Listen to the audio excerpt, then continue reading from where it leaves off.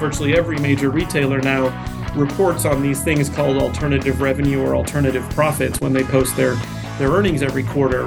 And in fact, they've come to the same realization, which is that retail may actually just be a means to an end, and that the end may actually be better knowledge about your customer and how you can best monetize that knowledge in a way that keeps the customer wanting to keep engaging with you because you've made their lives in some way better.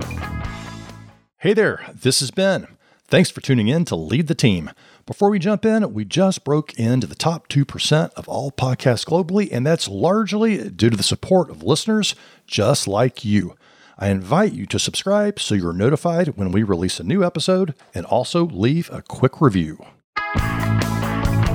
Welcome back to Lead the Team with #1 best-selling author and in-demand corporate trainer, Ben Fanning. On this podcast, the world's most innovative senior leaders share their top success strategies to motivate your direct reports, cultivate your top leaders, and accelerate your career. Let's get started. Here's Ben. Hey there, Lead the Team Nation. Welcome back for another fun episode.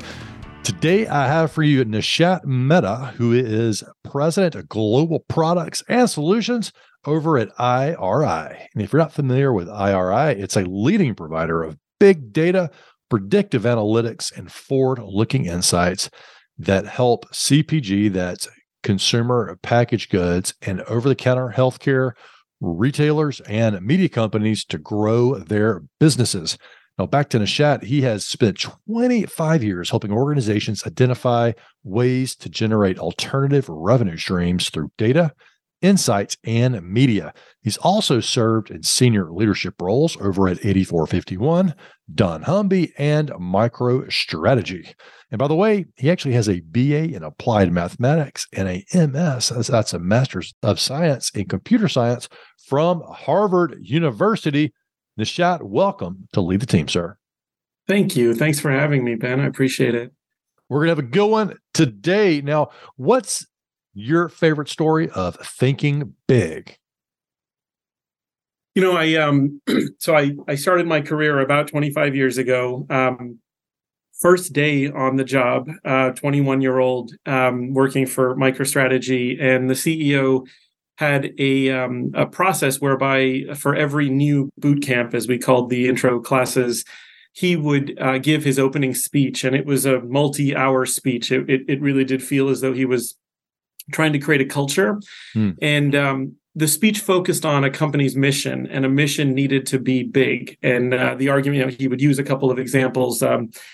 Coke's mission is not to make sugar water, it's to quench thirst. And that's what would allow them to expand into water and coffee, drinks, and et cetera, as they've proceeded to do. Boeing's mission was not to make airplanes, it was to shrink the world. And so as he started to get into what MicroStrategy's mission was, I remember he built up this long story, and then he ultimately ended it with, so MicroStrategy's mission is to purge ignorance. And he paused for effect. And I think there were a number of us in the room. There were sort of two reactions, right? There was one reaction, which was the sort of the hubris of this individual and thinking that he's running a company that could purge ignorance. And then there's the 21-year-olds, 22-year-olds that are, big picture thinking. They're excited. They're, first job out of school, where we're just blown away by the idea that we just joined a company that potentially could purge ignorance. And I will always remember the value of creating a mission that seems so much bigger than the team. Even if it feels somewhat preposterous, it creates a North Star that focused everything we did. And everything we did was focused on the idea of, can we make information systems so easy to use that anyone could ask any question and get the answer that they were looking for, which was ultimately the path to purging ignorance. Wow. I can't say I've repeated that in every job that I've held, but it certainly is an aspiration for me as well. Fantastic. And so looking at IRI today and how you're leading your team, what's the big idea, or what's the thinking big vision? So, with IRI, we focus very much on a variety of sectors. So we've recently merged with a company called the NPD Group, and the combined company actually understands consumer spend for about $4 trillion worth of spend globally. And so we understand a lot about the consumer, what they buy in a grocery store, what they buy in a department store, what they'll buy at a Best Buy or consumer electronics, what they buy online, that kind of thing. And so the big idea from our perspective is, and at least what I try to tell the team is never forget who you work for. And I don't mean the company you work for, but rather that we serve the consumer. Everything we do is created by virtue of the fact that the consumer allows it to exist. I specifically look after a media business. Advertising doesn't exist if every consumer decides to install ad blockers or if every consumer decides to fast forward through commercials. And so remembering that what we do needs to ultimately benefit the consumer, needs to pass, as I call it, the mom test. Could I explain to my mother why what I do is good for her?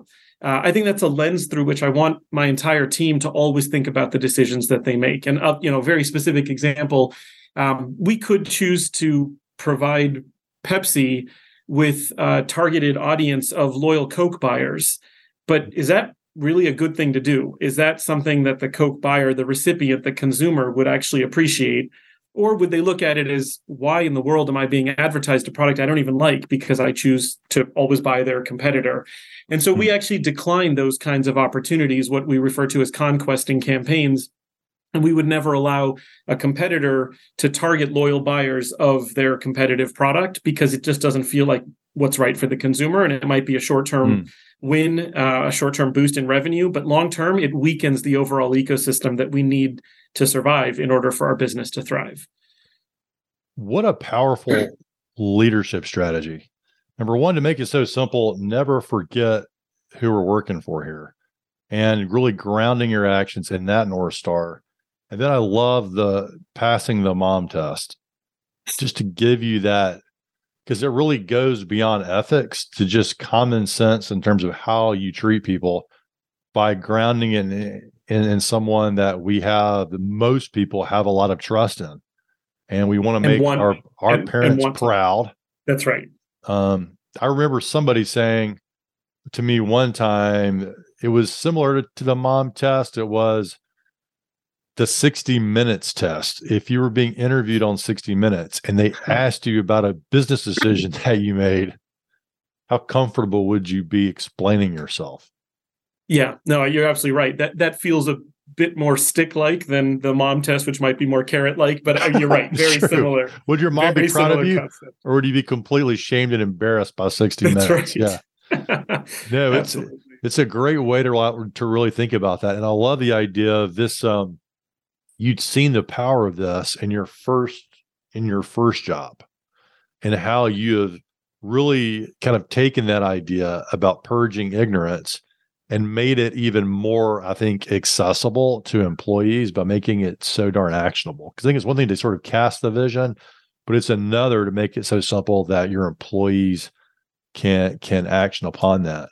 One of the things that comes to mind right now is, and I've had a lot of leaders on here, from the chief artificial and intelligence officer, the first AI officer at IBM, the executive who founded the Responsible AI Institute, Manoj Saxena, who is also the person that was the first GM of Watson, the supercomputer over at IBM. And we're really speeding into, and Chat GPT just came on board about a month ago, and we're really speeding towards an exciting time in data, but it seems like there's a lot of caveats from you and your business. And I just love the simple ethical lens that you're providing to. How are you leading your team in an age of accelerated machine learning and artificial intelligence? Differently every day, maybe the first answer. It changes so quickly. I tend to agree with you. This Chat GPT thing is amazing and scary at the same time. We have, I think the right way to think about all of this is empathy. It's a term I use with my team quite frequently. It's frankly a term I use with my kids a lot. And the thinking for me is, it is quite possibly the last thing to get written into code is empathy. And therefore, if I'm raising my kids to have a job for the next 50 years, they better have some empathy, or else everything else that they have probably at some point gets replaced by a machine. And I think what I mean by empathy is truly the ability to understand the specifics about an individual as opposed to the stereotype of that individual that might cause them to react to something differently than you might. I also believe empathy has a lot to do with appreciating that you yourself are limited in your ability to feel the way someone else does. And at some point, you need to use your curiosity to better understand how somebody might be in a situation that you've never potentially experienced before. For anyone that's a parent, I know the first month of my first kid's life, I probably apologized to every one of my parent friends for how bad of a friend I was, because you just simply can't appreciate the feelings that go through, the tiredness you feel, all the things that exist in that first month, 2-3 months of life until you go through it yourself. And appreciating that we don't actually know everything induces us to be more curious when interacting with others, where we can potentially learn what brings them, what is most important to them.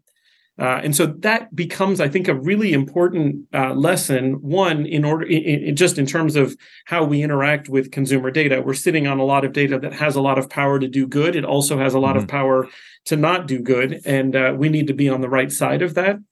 And so recognizing that is really important.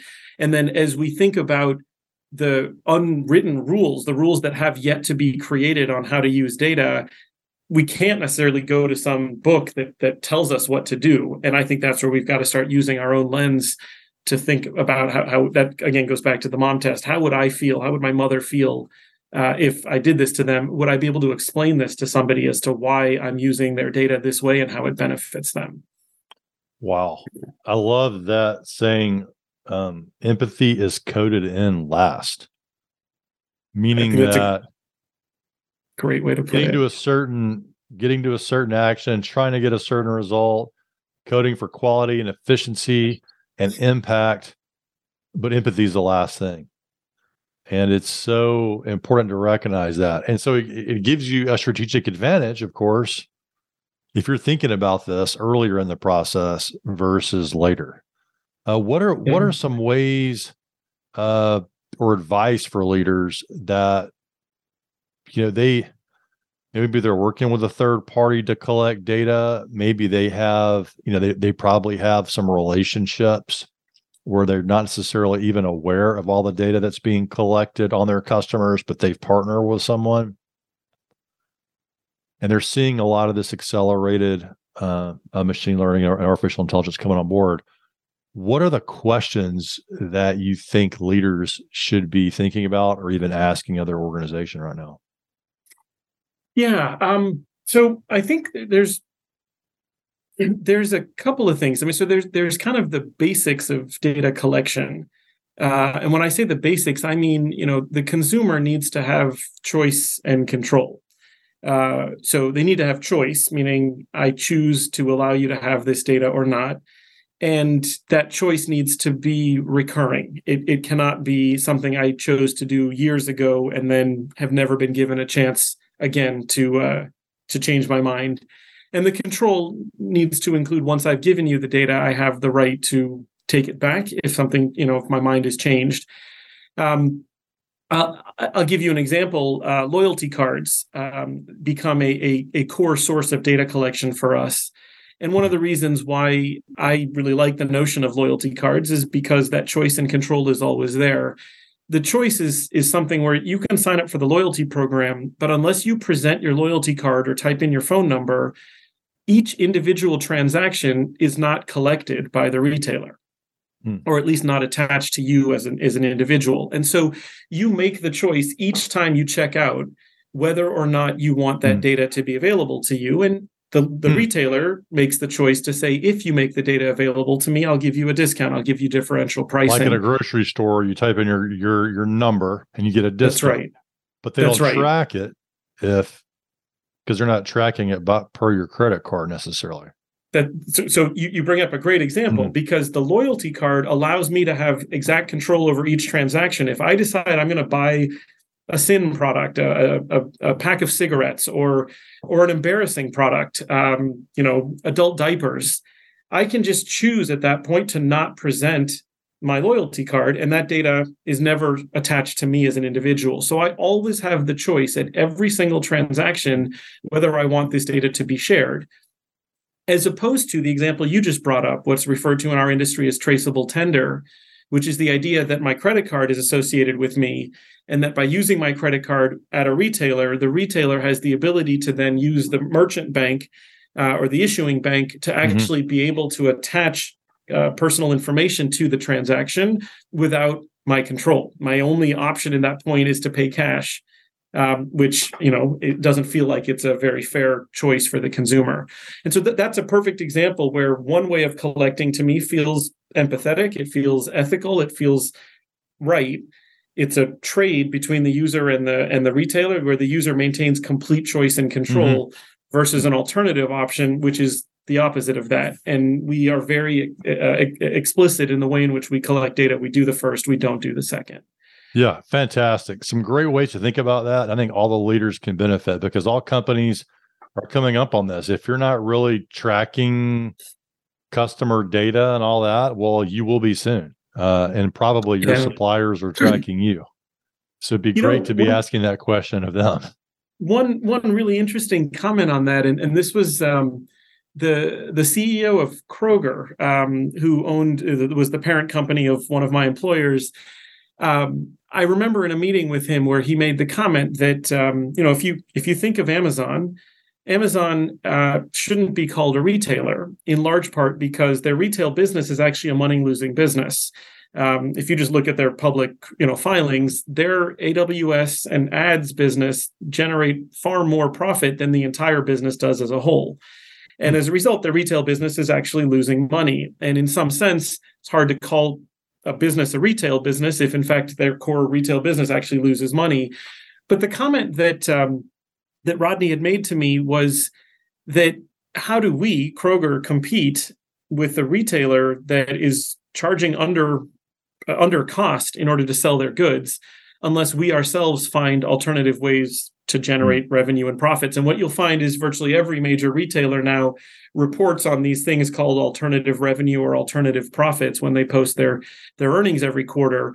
And in fact, they've come to the same realization, which is that retail may actually just be a means to an end, and that the end may actually be better knowledge about your customer and how you can best monetize that knowledge in a way that keeps the customer wanting to keep engaging with you because you've made their lives in some way better.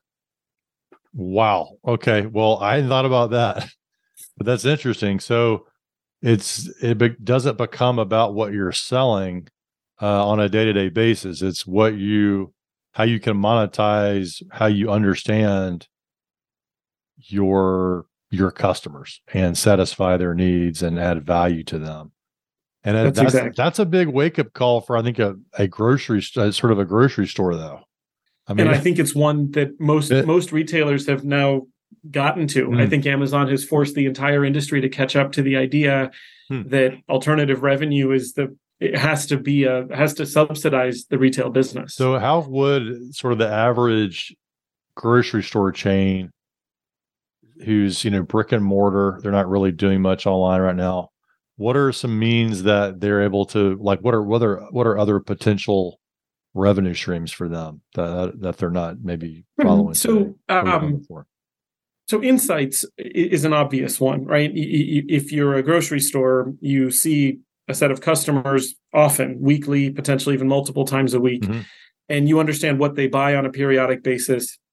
You understand when you're out of stock in something, what that option is replaced with, and that starts to give you information about a consumer's decision tree, right? The consumer switches from one brand to another. That means that they're not very brand sensitive, or they switch from 1 gallon of milk to a half gallon. It means that size doesn't typically matter to them. They consume milk. They'll buy whatever they can. They might be price sensitive. So there's insights about consumers by category of product that you sell that I think is the first, so bucket. It helps them become better stockers of what people want and follow trends, which is what I would assume, or what I think most people assume they're able to leverage the information for, to be better at doing what they're already doing. I think that's exactly right. And again, an example of how that is made easier for the user, for the consumer, is that if I walk into a grocery store and I'm in the milk aisle, I see all of the whole organic milks next to each other, so that if you're out of one, I simply look 3 inches to the right and I find another one. It's replacement, versus having to shift 6 feet over to find another organic whole milk if you organized by brand, for instance. Whereas in the soup aisle, you might want to organize by brand because people are loyal to their Campbell's or they're loyal to their Progresso, et cetera. And then within Campbell's, you've got chunky and regular. Within chunky, and Campbell's is like that in most stores. All their different soups, all right next to each other. They have that red display oftentimes. That's exactly right. That's exactly right. Yeah. So that's the first area, is the insights, because it ultimately should make it easier for the consumer to find the products that they're looking for at the price that they want to pay for, et cetera. Advertising becomes a big component in all of this. So advertising, at the end of the day, the closer an advertisement can be to the point of sale, the more valuable it is. That is where the consumer's mind can be changed most easily. So an ad placed in a physical store on the shelf is always going to be more valuable than an ad on television that I watched the night before I visit the grocery store. And so a retailer has access to a set of impressions, a set of people visiting a grocery store that are looking to purchase something, and therefore can be convinced to try new brands or to buy more of the brand that they're loyal to. And that advertising ultimately does migrate to online as more and more stores have an e-commerce presence and associated things like that. And so I think advertising is another big area. And frankly, at that point, you can start to argue that retail might be no different than the entertainment industry, in that broadcast television is fully supported by advertising. It's no different than the print, magazine, newspaper industry, in that these industries are often mostly supported by advertising. Yes, some subscription revenue, but mostly advertising. And that what you're looking at here is that advertisers, and therefore consumer attention, become the currency that everyone plays in. And everything we do, whatever industry you're in, is simply a mechanism to try to aggregate consumer attention so that you can ultimately advertise against that. Retail is no different. Makes a lot of sense. And yeah, it's so the brands that are in the stores, there's going to be, and there probably already is, there already is, but sort of a battle for who's going to get more access to share their brands in unique, interesting ways. A couple of years ago, now when you check out, at least the grocery store that I was at this morning, they gave me a couple of coupons that printed out, and it's remarkably based on, I think, what I did not buy. But they're thinking, this guy, hey, he hasn't bought this in a while, and I hadn't bought this in a while. And those were coupons for that. And I was like, wow. Yeah. So, but yeah, and the better we get at using the information, it can be in the store, it can be on our computer, it could be through subscription services. I mean, who knows? I suspect. That's exactly right. Another interesting story again from Kroger is I think Kroger, maybe a year ago, so maybe numbers might be slightly higher, but a year ago, they have roughly 10 million 10 million customers come through their store every week. If you compared that to TV shows, I believe there are only roughly 3 to 5 TV shows in any given week that can claim more than 10 million viewers. And so the argument being made is a commercial on Sunday Night Football may be the only advertising investment that is better than an advertisement in a Kroger store, because a Kroger store actually sees 10 million people, or across the Kroger stores would see more than 10 million impressions over the course of the week. And as we start to think about it that way, we understand inherently the notion of television commercials, that it's an advertisement. It pays for the free content that I consume. We understand that maybe to a lesser extent, but similarly on the internet. In that I get my news from wherever I get my news because it's supported through advertising. I think we're beginning to understand that similar conversations can take place about brick and mortar, real world, tactile objects, right? A physical store and other things along those lines.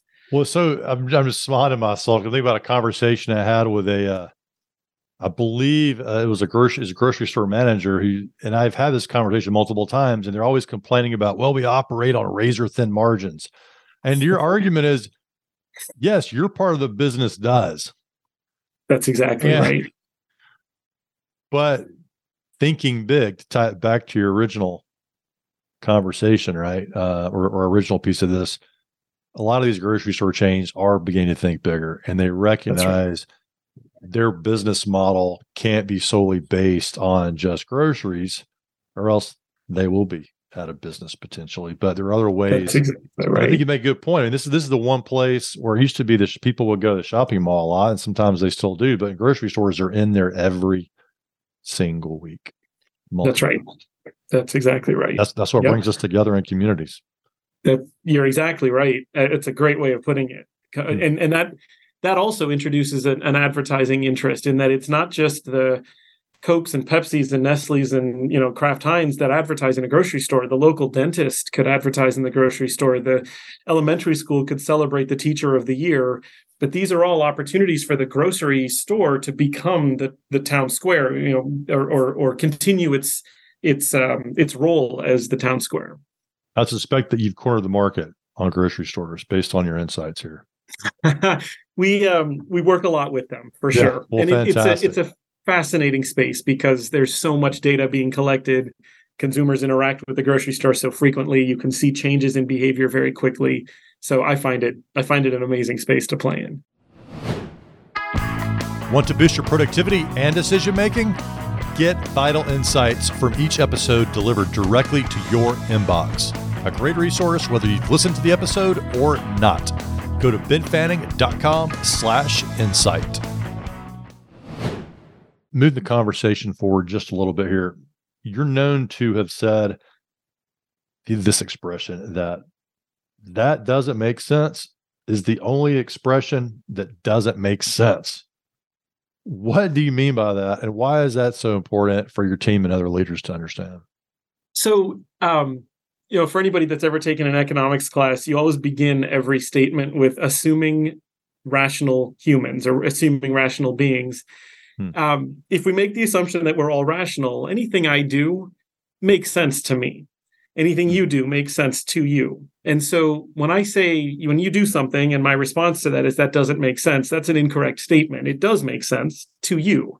And so what I really mean is that doesn't make sense to me. And I impress this upon my team often in that just the addition of those two words, to me, changes the expression that doesn't make sense to me from being one that's quite aggressive, that's a bit of a, you are not smart for having said what you just said. Like you're a bad explainer. So exactly, you are now on the defensive to explain to me why your idea has any merit in this discussion.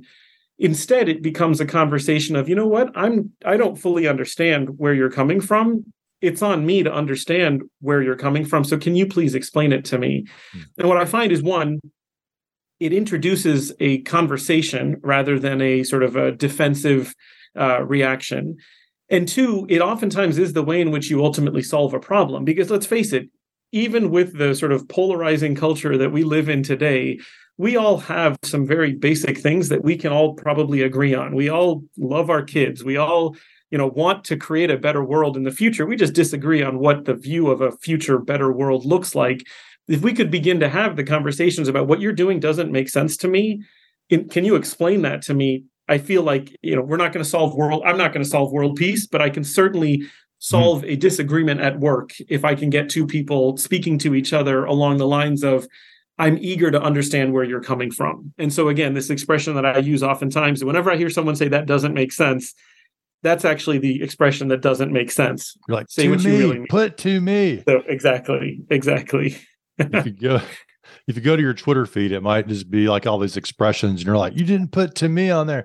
It's like going in like Switzerland. We're going in neutral on this. It doesn't make sense to me. I'm not judging what you're saying. I just don't understand. And right. I think it's a great place to invite someone to try to double down. Sometimes people are explaining things they maybe haven't thought it through as much, and by giving them that safe space, you're letting them think through it and hopefully communicating more effectively. And I can see this really coming in, being very useful with a boss or with a board when the power dynamic, when you're on the bottom side of the power dynamic in the relationship, I think and I'm including parents out there whose parent, the kids are running the show sometimes, perhaps. Yeah, and when correct. you come to them and say, to me, doesn't Correct. make sense to me. That's exactly right. So let's see here. When's the time you had an unexpected twist or failure in your career, and how did it lead to your success or growth on down the road? It's a long list. But, well, maybe pick a favorite. Yeah. You know what? So I had, I guess, the fortune and misfortune of joining a company out of graduate school that was at the height of the dot-com boom in the late 90s. And the company went public in 98 after I joined. And first 18 months, I think the stock price increased 50-fold. Not 50%, 50-fold. This was a sort of Wow. just a ridiculous time to be part of the dot-com boom. And then we ended up, it came out that we had recognized revenue incorrectly. And I was a 22, 23-year-old kid, had no idea what was going on, but watched a set of, options that had been granted to me that on paper would have given me, I don't know, something near retirement in my early 20s, to watching 99.8% of that value go away over the course of the next 18 months. Painful. And so, yeah, there's misfortune for obvious reasons. But I think there's a lot to be learned from it. And I think a few things that have really struck me over time. One, diversify. That was a key lesson. And it becomes a big part of the way in which I think. Not just in my financial portfolio, but even in the way in which I think about business. I like to have many bets at any point in time. I look after the product organization here at IRI, and I am probably accused of having too many things going on more often than the opposite. Because multiple products that you're going in on, because you don't always know. That's exactly right. That's exactly right. And then I think the other key learning for me is things don't usually come easily. And when they do, you should be highly suspicious that we need to work you need to put in the work to get the outcome you're looking for. And I think that's been a lesson. I'm not sure I necessarily learned it for the first time then, but it was clearly reinforced. And I think it's a lesson makes me a better father, makes me hopefully a better boss, makes me a better employee. In terms of just recognizing that things don't come easily, and you've got to work to get those things that you want. What are 3 success strategies that all employees need to understand? You definitely gave us one on diversify there to think about. Yeah, I've probably shared a couple. Empathy is a big one. The customer always being first, right, and remembering that the customers who we work for. I think that the last one that I would probably focus on is that we are all innovators. And I say this, I make a point to try to meet with every new employee that starts on my team. As the team grows, I start to do it in kind of groups of 3 or 4 at a time. But the message I really want to deliver to them is, especially as a new employee, we hired you because you know something that we don't yet know inside the company, which makes you an expert at something. And so rather than thinking of yourself as, because I'm a new employee, put my head down, I'm in learning mode, I'm going to just listen and take everything I can in, I want you to provide feedback. Do not assume that every process we have in the company, every product we've built was built after painstaking analysis of all of our options and we found the perfect option. As you and I both know, many times in an organization, things just grow and take on a life of their own. And before you know it, you have a process that could have been improved. No one just took the time to do it. And the people most likely to point that out are those that are experiencing the process for the first time. And so I really try to impress upon people that while you might be new, please appreciate that in every meeting you sit in, you know more about something than everyone else in that room. Figure out what that is. And that's the way in which you're going to contribute to that meeting and then ultimately to this team. And I think that's a message I would love to it's a message I remind myself of when I'm in a meeting with our board, for instance, that I wouldn't be invited to this conversation if they didn't consider me to be the expert in the thing that I'm presenting on. And as a result, I think that helps me, avoid any sort of concern or imposter syndrome or any of the things that I think can otherwise, fall on people that don't carry that confidence into the conversations that they're brought into. Wow, such a great one to wind this up on, because I think a lot of new leaders, whether they're new to the company or whether they're just new to a meeting, they do feel like they're just there to observe. And certainly, perhaps that's the case, but you're really giving them, no matter the situation, a call to action, another reason for being there than just observation. You've got something of value to offer, and that's why you're there. Assume that, and your key in that new moment is to figure out what that is. That's exactly through the right. observation, understand what you can contribute. And I really like that. I think it's a great way too for leaders to get their team up to speed more by giving them that specific charge. I think you'll accelerate their growth and certainly that of the team and the overall organization. And Nishat, this has been a great interview today and a lot of fun. What's your parting thought for listeners? I think there's a lot of things here. I won't maybe repeat anything I've said already. I started a habit at the beginning of COVID, maybe 3 months in, on the advice of a friend who said, we live our entire lives trying to gain control over our environment. I mean, you can go back to a foundational element of we build shelters to shield control the weather. We make money to control our food source and the other things that matter to us. And COVID was a challenge for everybody, because no matter what world of control you had built, you certainly you lost control in that moment. You didn't have control over your own health, which, let's face it, is a pretty foundational element for all of us. So the advice was figure out what you can control. And since then, I have found before I go to bed every night, I pick a puzzle, a game of some sort, and solve it. And so whether that's Wordle or the New York Times, mini crossword, or a Sudoku or something, because it's what allows me to go to bed saying I solved it, I accomplished it, I figured something out today. One would hope that the rest of my day consists of a lot of opportunities to say that I solved something, but just in case, it's really nice to have the last thing I do before I go to bed be something I control. And that is the solving of some sort of a puzzle, some accomplishment that I can hang my hat on. So if that can be helpful to anyone else, I'd strongly recommend turning that into a habit. It takes 5 extra minutes before the night is over, and it's a good way to end the day. Yeah, and a great bookend to this interview, because we talked about thinking big, the bigger vision. It can take years to get there, but it's important to give yourself something that immediate gratification of satisfaction of completion to help keep you running. It's a great point. Yep, I completely agree with that. All right, thanks, Nishat. Thank you. If you're an executive at a crossroads in your career and thinking about quitting, do this before you do anything else.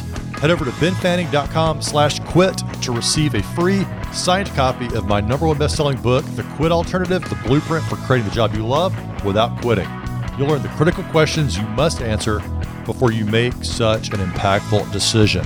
Go to benfanning.com/quit to get this valuable resource for just the cost of shipping. Ben Fanning is a #1 best-selling author, Inc. magazine columnist, and CEO of the Fanning Group, an international consultancy and corporate training company. To learn how they can help your organization, go to benfanning.com.